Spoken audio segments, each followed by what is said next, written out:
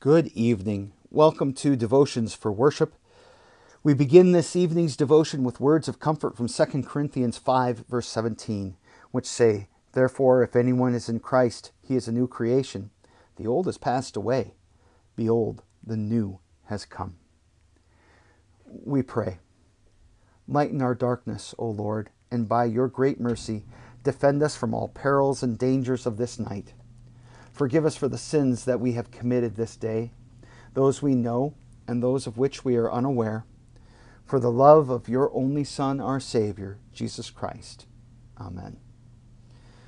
That prayer is adapted from a prayer in the Lutheran Service Book, and you can learn more about the Lutheran Service Book in the notes of the devotion on the website. Our meditation tonight from the Catechism continues with baptism. And the second part in Luther's Small Catechism asks, what benefit does baptism give? It works forgiveness of sins, rescues from death and the devil, and gives eternal salvation to all who believe this, as the words and promises of God declare. Which are those words and promises of God? Christ our Lord says in the last chapter of Mark, "Whoever believes and is baptized will be saved, but whoever does not believe will be condemned." Sometimes when people talk about baptism, they don't necessarily see baptism as a big deal. They see it as a commitment that they make to God and not what God is doing for them. And they say what you really need is faith. That faith is what saves. And that's true. We're saved by grace through faith alone. What they miss is that God gives this gift of faith through baptism. And we should cherish this gift. It's not the absence of baptism that condemns someone, but the rejection of baptism is a dangerous thing because Jesus himself says to be baptized, to be one of his disciples. Notice that in Mark, the quote is, "Whoever believes and is baptized will be saved, but whoever does not believe will be condemned."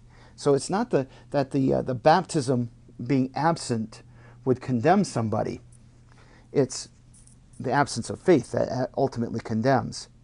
But God has given us this gift of baptism to deliver his benefits to us. So in the water with the word, he gives us forgiveness for our sins.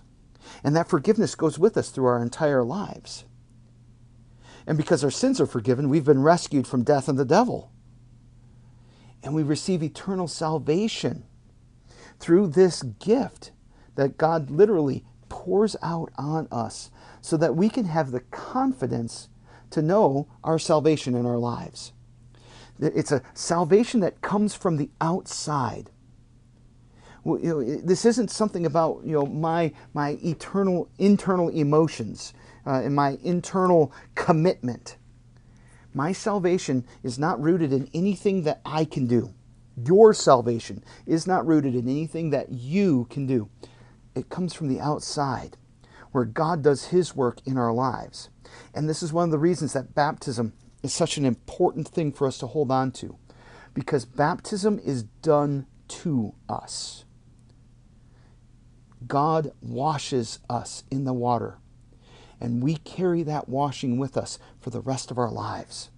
And he works in that baptism in our lives through the rest of our lives to bring us to him and to create faith in us and to keep us as his people.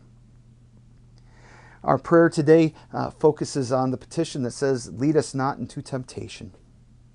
Father in heaven, you tempt no one.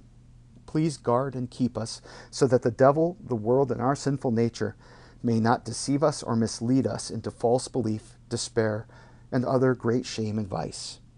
Although we are attacked by these things, we pray that we may finally overcome them and win the victory through Jesus, our Savior and Lord. Amen. The grace of our Lord Jesus Christ and the love of God and the fellowship of the Holy Spirit be with you all.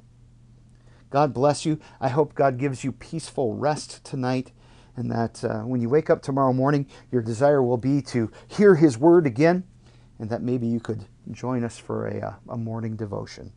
God bless you and keep you.